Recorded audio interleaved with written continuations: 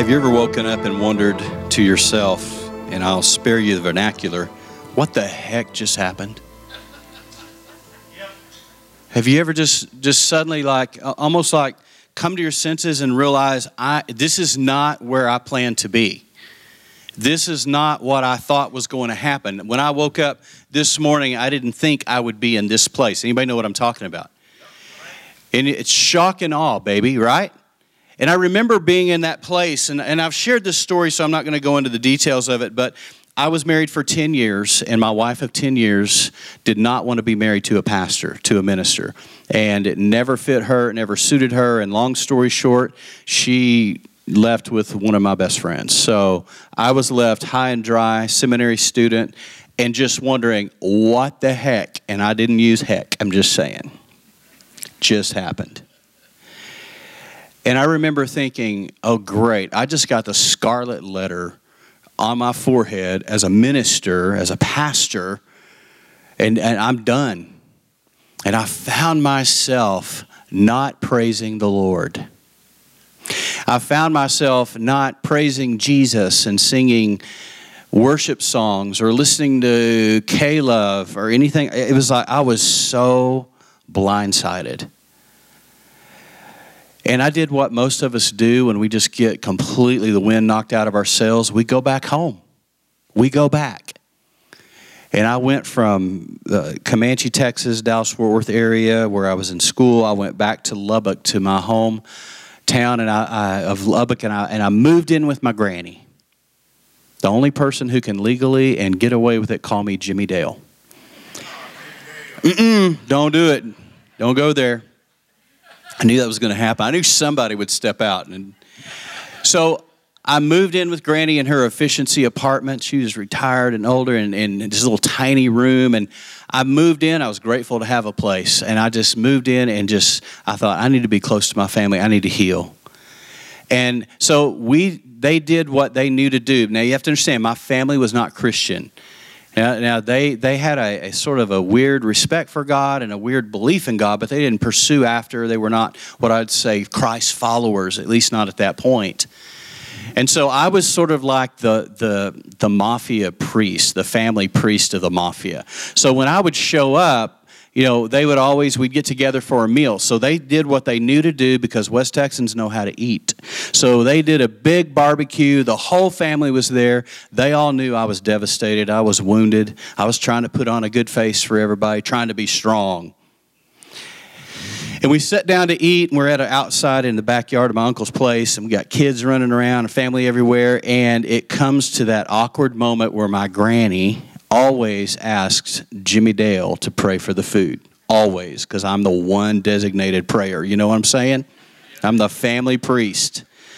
So I dreaded it because here's the thing. Something in me was blocking me. I wasn't worshiping God. I was hurt. I was disappointed. I was saying, what the heck just happened? My whole world had just come undone. Everything I'd spent the last 7+ years working toward just came undone. Wheels fell off. I'm sure nobody here can relate to any of that. Then comes the moment. Granny turns to me and says, Jimmy Dale? Yeah, they say it real fast in Texas. My brother's Jerry Don. Jerry Don, Jimmy Dale. Jimmy Dale? Would you say the blessing? It's always awkward, too. It's just that awkward moment. I'd always dread it. Would you say the blessing for the food? Yes. But here's what happened. This time, something different came out. As I sat there, and I was sat there in awkward silence for a moment because I realized I couldn't pray. My whole family's gathered around me. And they're expecting Jimmy, the strong one, the Christian, the pastor, to just peel off another well-worded prayer. And I sat there for a minute and I said, no, I won't, out loud. And this came out. Has something ever come out of your mouth before you could grab hold of it? And it's almost like you're watching somebody else say it and then it dawns on you, you're the one saying it? Am I the only human that's ever happened to? I mean, literally, it was like the force. It came out of me. It didn't come out of my head. It came out of my core. And I said, no, I won't. I'm mad at God right now. Ooh. The barometric pressure of Lubbock, Texas, and the hub city and the surrounding area of the Panhandle changed because I think my family sucked all the oxygen out of the atmosphere. And they were in stunned silence. And with hardly a hesitation, I dug into my food.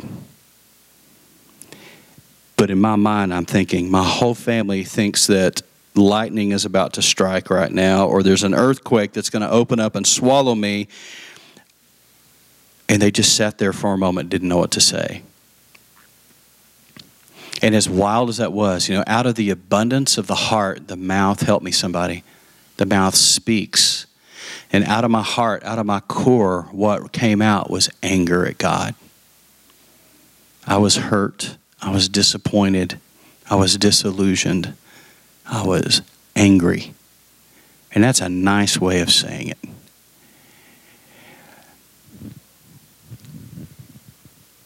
I just went on like nothing happened, but I got back to her house, her little apartment that night, and I laid in bed for a long time just saying, Lord, it's true, I'm mad at you.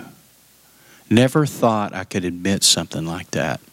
Because what happens is, we don't mean to, but sometimes in church world, church life, and if you're here and you're not from church world, you're probably a little more fresh on that than some of us that have been around this a long time.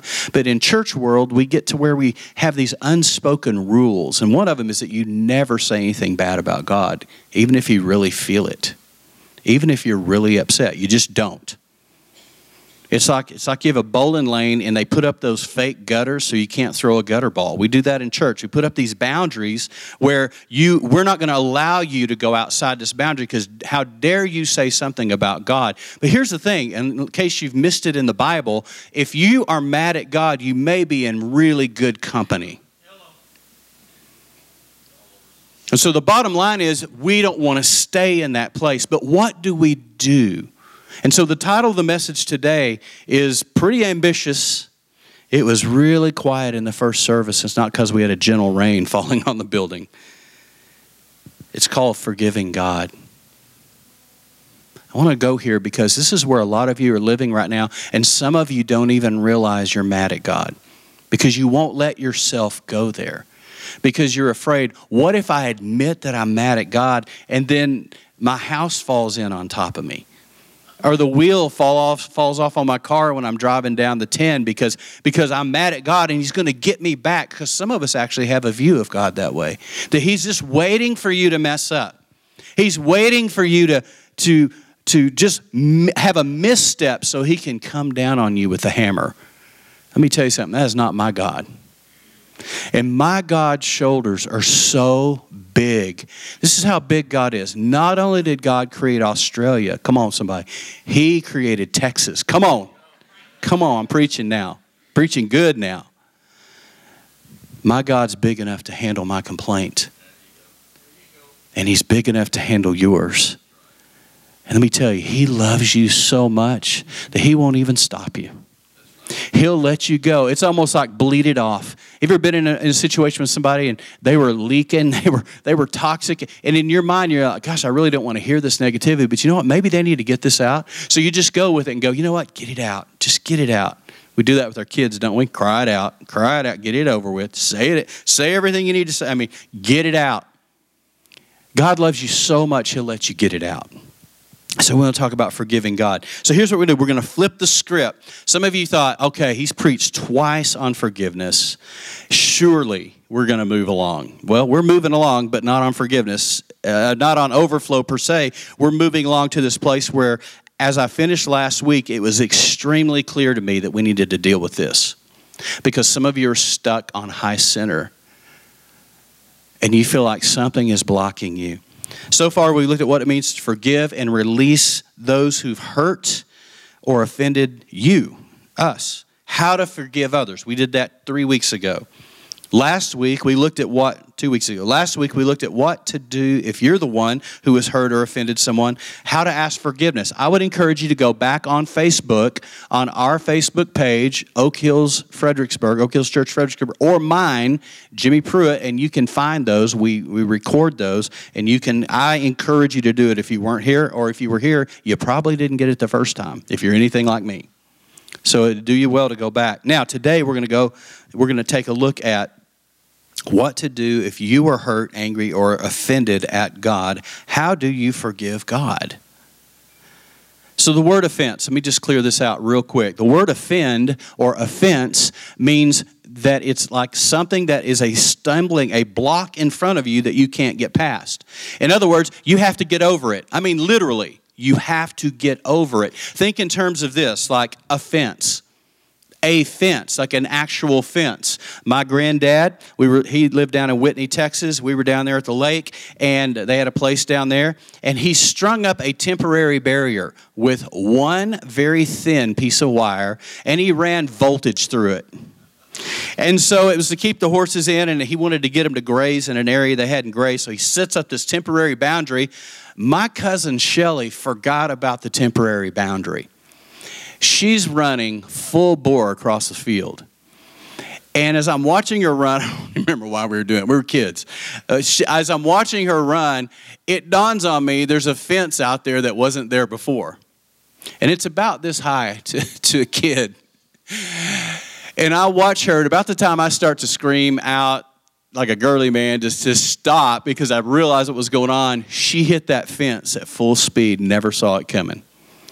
And that thing caught her in the neck and the throat, and I don't know how many flips she did, but it looked like a linebacker just taking her out. I mean, her feet went up in the air. It made this horrible guttural sound, and it cut her throat. Now, not deep. It didn't, no stitches or anything, but it left a mark on her throat because it was electric too. So she got a bonus round. She got electric and got knocked out.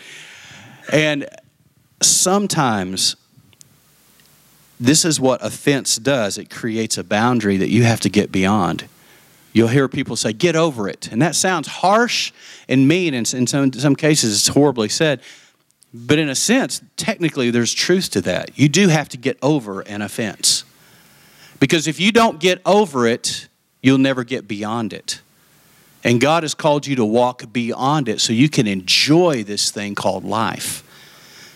But if you're constantly stuck at the place of offense and you can't get over it, then you'll never move forward. You'll never advance beyond where you are. And this is where a lot of followers of Jesus live. They're offended at God. How about we start today by just someone here admitting in their heart, you know what? I am mad at God, but I've never thought I could say it. We had a precious brother after the first service come up to me, and he came up through the Catholic tradition, and he said, we would have never gone where you went today. And he said, thank you for saying it. So I'm going to say it because here's what I know. My Abba Father is a good, good Father, the one we sang about. And I don't think he's worried at all of us talking about something as raw and honest as being angry at him. Amen? So let's go there together. We're going to flip the script. Are you stuck? Have you felt stuck, like you can't move forward? Well, you need to walk in forgiveness, maybe even with God. It means this, to forsake, to lay aside, to disregard. Now I love this, to let go. To let be or to release or to put away. So I like that, to let go. There are times where you have to let go and you have to release. You have to put it away. It's an identity issue. Loved people love people. Free people, free people. But here's the thing. When you know you're forgiven, you can forgive others, even God. And I want to start right there. You're forgiven. Period. Jesus on the cross cried out to Telestai, it is finished, paid in full, checks in the mail, so to speak. It is finished. He did it. He defeated death, hell, and the grave, took the keys away from the enemy of the kingdom, and he has been slowly handing them back to us one at a time and through the decades and centuries. I'm telling you, you are forgiven. Now here's the thing. If you don't know that, then you'll have a hard time walking it out. Because what we believe to be a lie, or what we believe as truth, that which is a lie, actually manifests in our life as truth. And so you are forgiven. You're already free. This may be news to you today. I hope it's good news. That's called the gospel. So let's go through this. I want to show you some things. First of all, am I angry at God? And if so, you might be in good company. Looking at a couple of our favorite characters from the Old Testament. How about King David? A man after God's own heart who wrote half the Psalms, and most of his Psalms start off with a complaint. Most of the Psalms start off with, how could you let that one prosper in the way and not me? How could you let them succeed and not me? Lord, I have enemies are all around me. I'm surrounded. And he's a but God kind of guy. And every time he would write a psalm, which was a song actually, it would start off with this complaint, and yet in the middle he would but God. He would turn the corner and he would begin to extol with courageous gratitude how good God is, even in the midst of his pain and his sorrow. So David was one who was honest about admitting injustice, anger, misunderstanding, disillusionment. How about Job? Remember Job? Job's the guy who the enemy went before God and said, there's none righteous on the planet. And God says, oh, I got one, my boy Job, my guy Job. He's righteous. In fact, the scripture says it this way. It says, in whom there could be found no wrong. And the enemy said, well, let me show you. I can make him find. I can push him. God said, go ahead, give it your best shot. So he did. First thing he did, he collapsed his house on his kids. He killed his family. Except for the wife, who the enemy used later. So his children are gone. He then gets these boils and sores on his body, and we find him in the scripture down in the dirt in a junk heap, taking shards of pottery and scraping the boils off of his skin, trying to get relief. And his wife, who didn't get killed when the house collapsed, she, being the encourager she is, she comes to Job and says, you know what? You might as well just curse God and die. Thank you, honey. Thank you for your supportive. Curse God and die.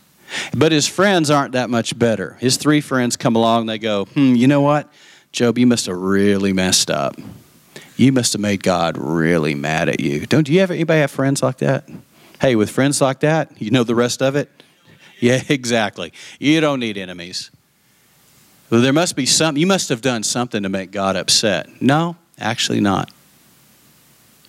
So you got David and Job in the Old Testament. In the New Testament, we see Peter. Remember Peter? Peter's go big or go home.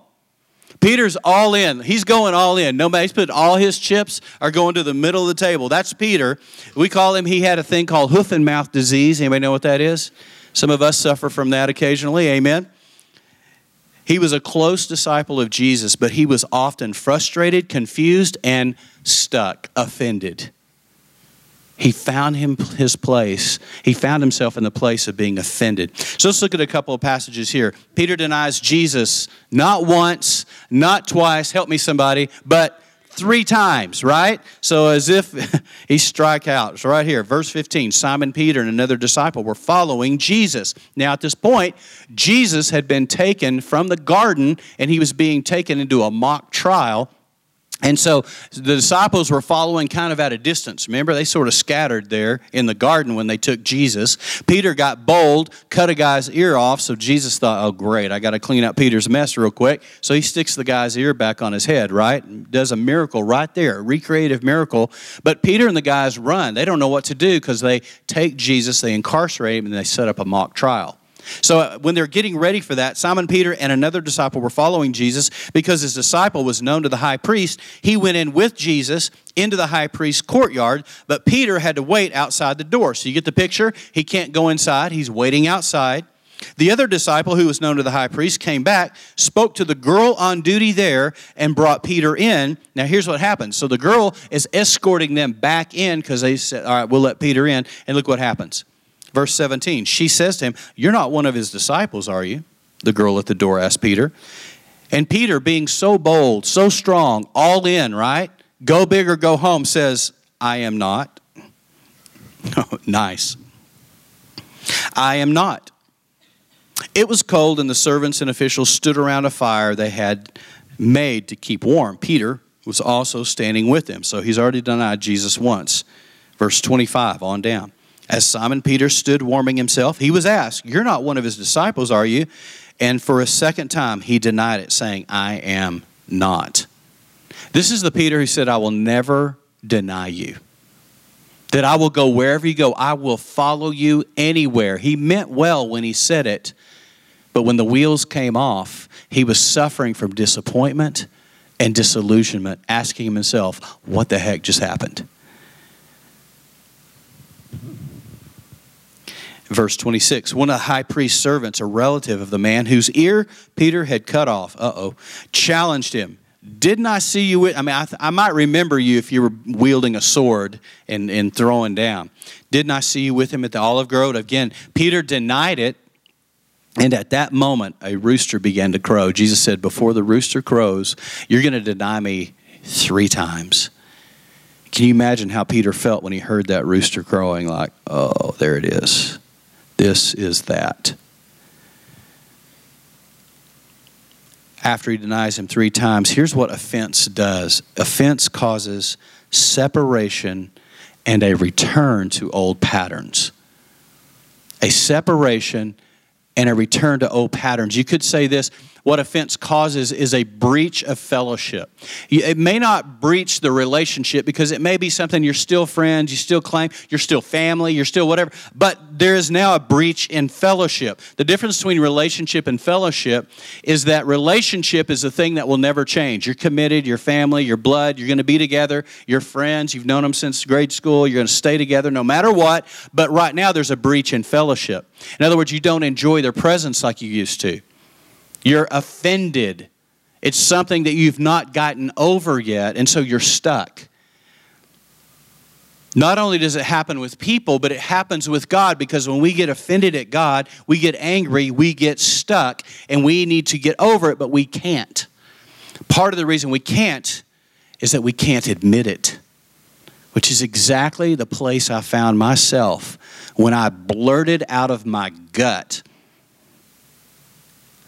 no, I'm not going to pray. I'm mad at God right now. But let me tell you something, just to review real quick. Me admitting it was the one thing that needed to happen for me to get back on my journey of healing. Because it was that day that my journey shifted and my trajectory changed.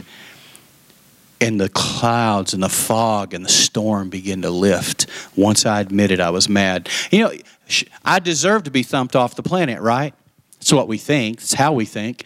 But instead, I got the grace of God, and it was almost as though God was going, finally you admit it. Finally you said it. Now we can work with that. And there's some of you sitting here today, if you don't get anything out of today, get this. Some of you need to finally admit it so that God can go, finally, now we can work with that. Let's get you down the road. Let's get you over the fence, over the offense.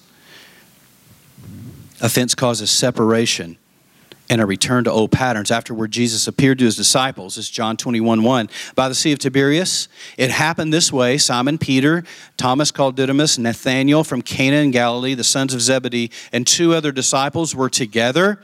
And listen to this. Peter says this, I'm going out to fish. He hadn't fished in 3 years. Here he is all of a sudden saying, you know what? The wheels have just fallen off this thing. I'm done. I'm going back to what I know. Here's what offense does. When we're offended, we tend to go back to what we know, even if it wasn't good for us. We'll gravitate back to things that are familiar because at least that's familiar, and at least I feel some semblance of control. And so we'll gravitate, we'll go backwards.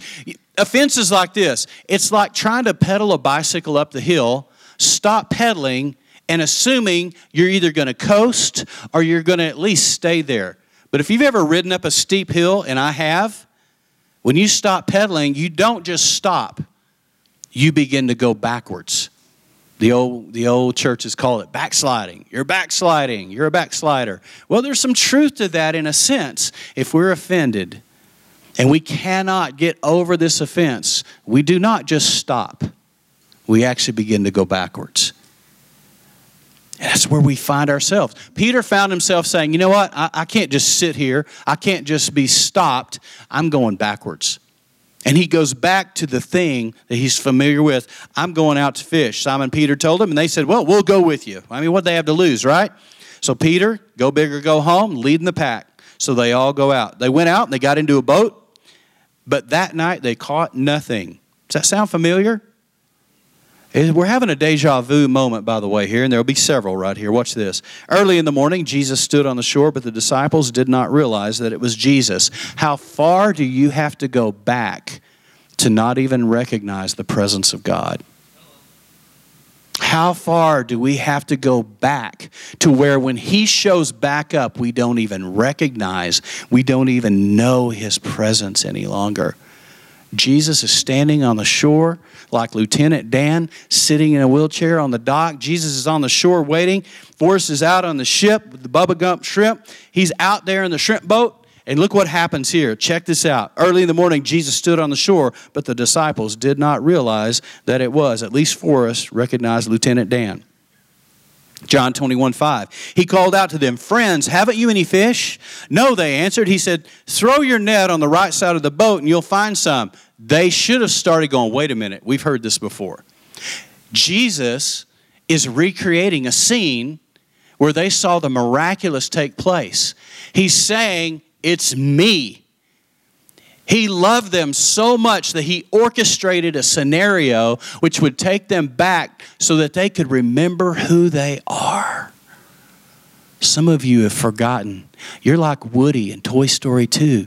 You don't know who you are. That was Stinky Pete line, by the way. You can always tell when you have children a certain age because we have period references from that time. I know a lot of that. And some of you don't know who you are. Jesus loves you so much, He'll recreate moments that you go, wait a minute, this sounds familiar. This feels familiar. Wait, I've been here before. Now, it may be in a different place, a different time for sure, but He will hearken back to because He wants to recall and remind you who you are, what you know. Maybe you forgot. You may have forgotten, but you don't unknow what you know, but you might have forgotten. And He does this for them. He sets up a scenario. Throw your net on the right side of the boat, you'll find some. When they did, they were unable to haul the net in because of the large number of fish. Remember? This happened before. Look what happens. Then the disciple whom Jesus loved, that's John. You got to love John. Hey, I'm the one He loves the most. It's me. He says this, said to Peter, it is the Lord. So John says, I saw Him. As soon as Simon Peter heard Him say, it is the Lord, he wrapped his outer garment around him. Here's another point. Sometimes we need a little help in this deal. Sometimes we need somebody to come alongside of us and say, you know what? Man, you've got some real offense. You've got some real stuff going on. It's holding you back. Do you have anybody in your life that loves you that much? To be that honest with you and to just say it?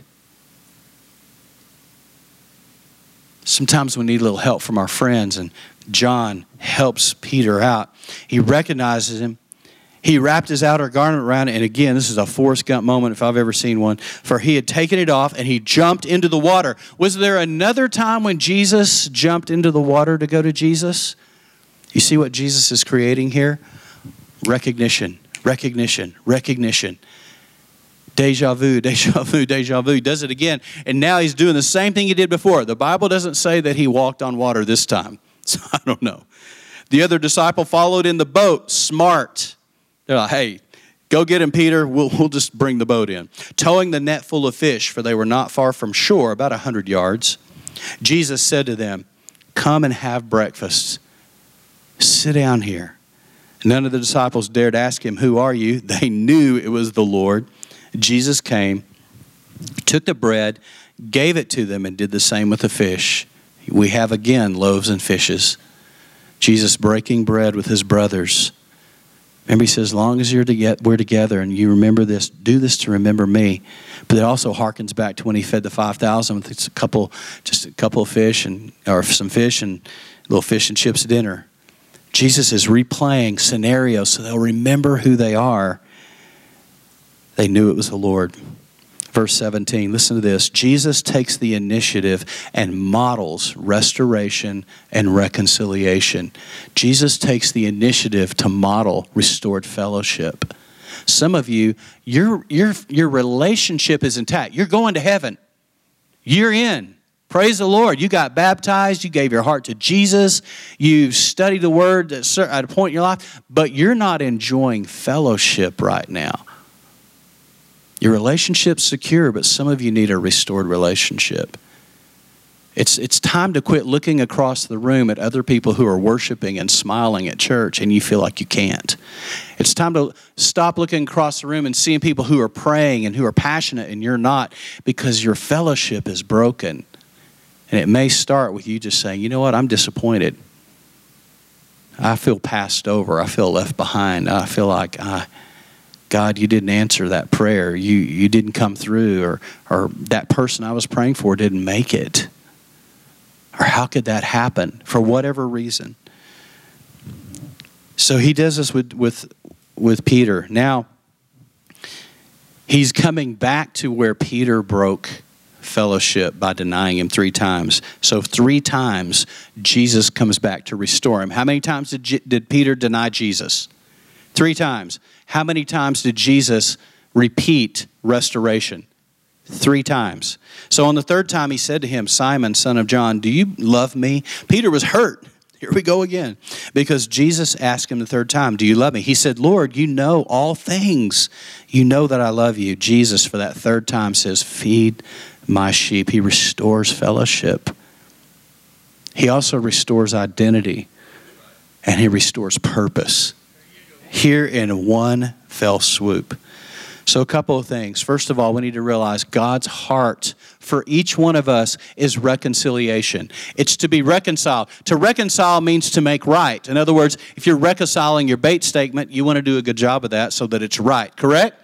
And when it is, you feel good about it, especially Annette when she does it. She's the guru in our house. And it's like she does a little victory dance when it all works right, because there's something about reconciliation that's just innate. We like to see things come together. So when you reconcile with another person, it is well with my soul. But when you reconcile with God, it is well with my eternity. This is what I was created to do and be, to be reconciled to him. Look at his heart. 2 Corinthians 5:17. Therefore, if anyone is in Christ, he's a new creation. Oh, I love new creation realities. The old has passed away. Behold, the new has come. You don't have to go back to fishing anymore. You don't have to go back to doing what you did before. Peter tried to go back and recreate something, some semblance of a life. He went back to fishing. But the old has passed away. There's nothing to go back to, brothers and sisters. There's nothing back there for you. Behold, the new has come. 2 Corinthians 5:18. All this is from God. Now look what he says about reconciliation.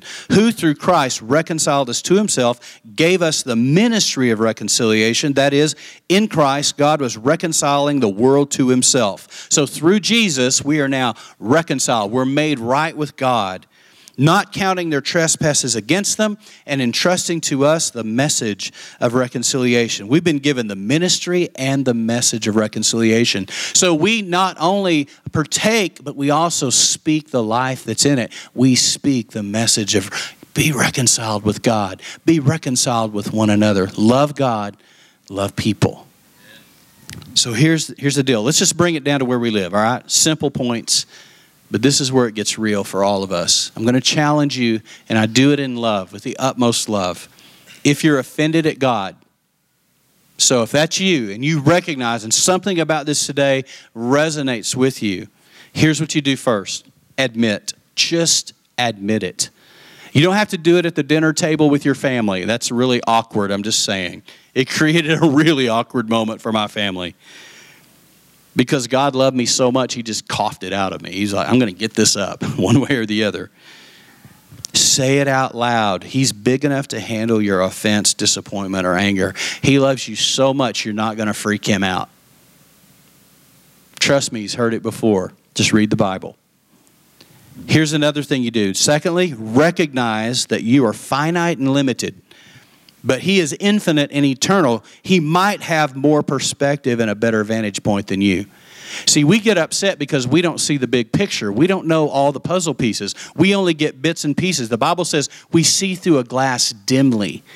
That means you can't see everything. But he's 30,000 feet in the helicopter. We're in a go-kart down here. We're like Mario Kart running around. We don't see what's coming. He sees everything, and he's orchestrating events on our behalf. But that doesn't mean he's orchestrating them always for our comfort or our convenience. Because God cares much more about our character than he does our comfort or convenience. Someone can say, ouch, because that's going to leave a mark. But it's true. Things happen in our lives. We don't understand why. I have a mystery box. You should probably have one too. And in that box, by the way, it's gotten larger the older I get. In that box goes things I don't understand. And that's why I now say wow instead of how. If I just constantly I'll wear myself out saying how. But when you move into the place of saying wow, and then you say, all right, this scenario goes into the mystery box.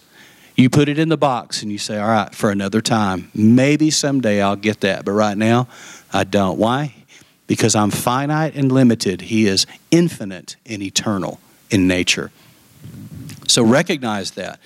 Perspective. Here it is, forgive. And this is where you say it out loud. In humility and prayer, speak forgiveness from the posture of understanding that he does not need to be forgiven, but you need to forgive and release your offense. Now here's the thing. God doesn't need to be forgiven, but I believe he wants to. Remember, he's the one who started this whole ball of wax rolling, right? He's the one who gives us the ministry and the message of reconciliation. Reconciliation and restored relationship and fellowship are at the very core of who God is. Let us make man in our own image.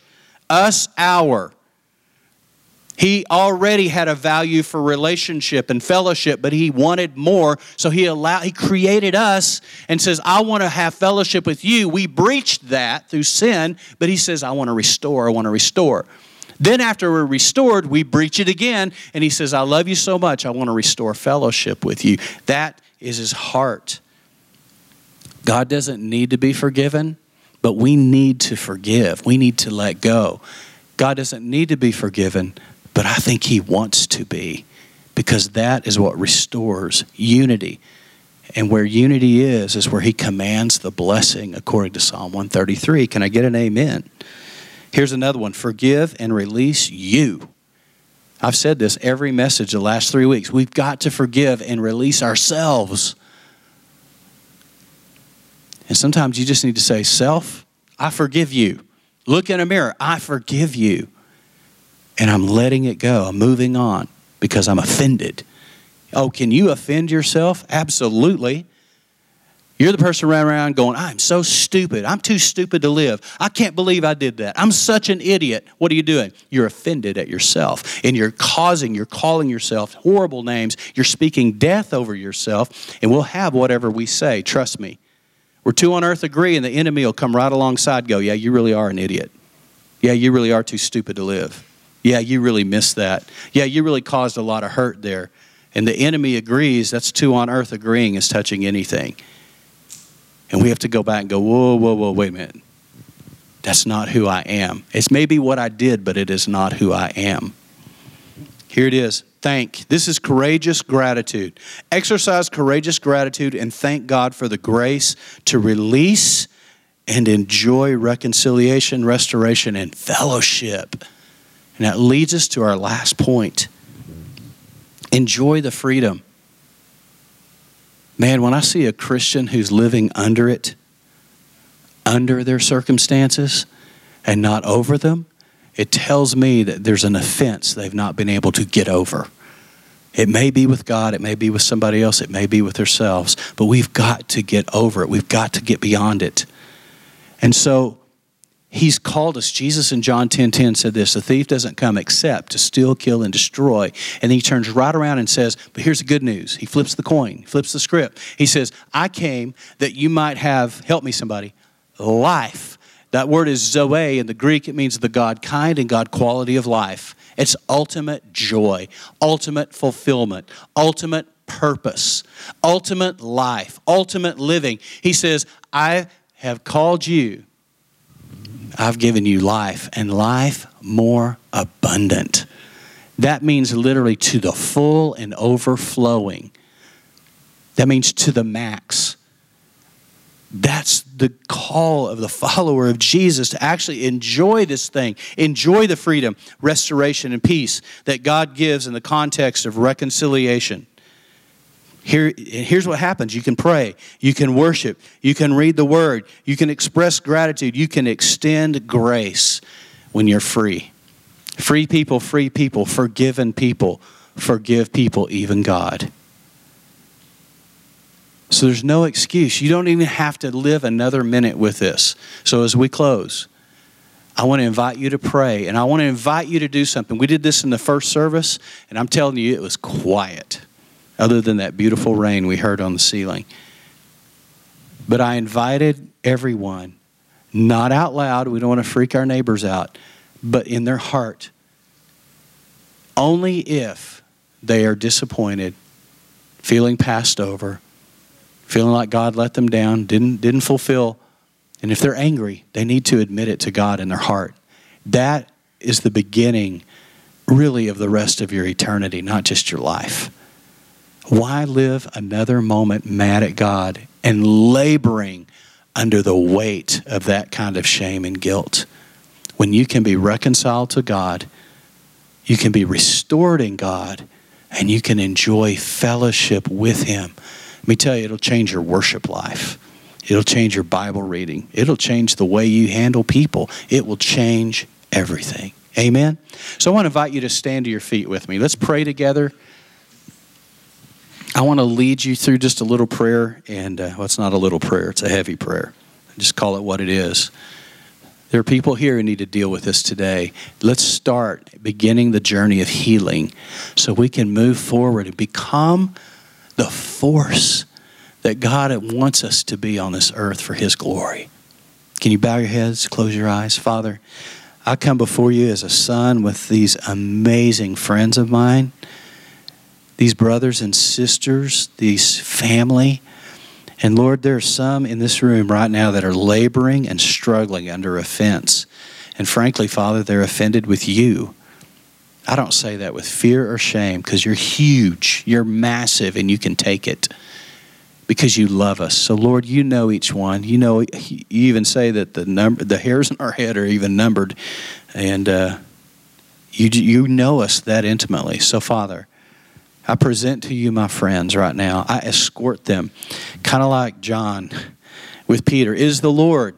So I'm just recognizing you as Lord. So if you're here this morning and you hear my voice, I want to invite you to do what we just said. I want you to, in your heart, if that's you, just take a moment. It doesn't have to be epic. You don't have to be dramatic. Just honest. And if you're upset, you're disappointed, you're angry, would you just take a moment and admit it to Him right now, right where you are?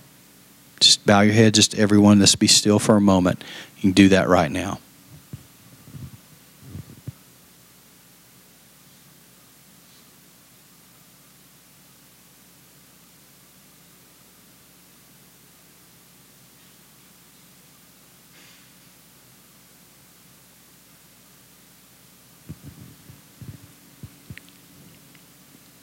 Father, my friends who are being honest with you right now, I thank you that you love them so much that you brought them to this point right here, right now, on a rainy, stormy day when it would have been easier to stay home.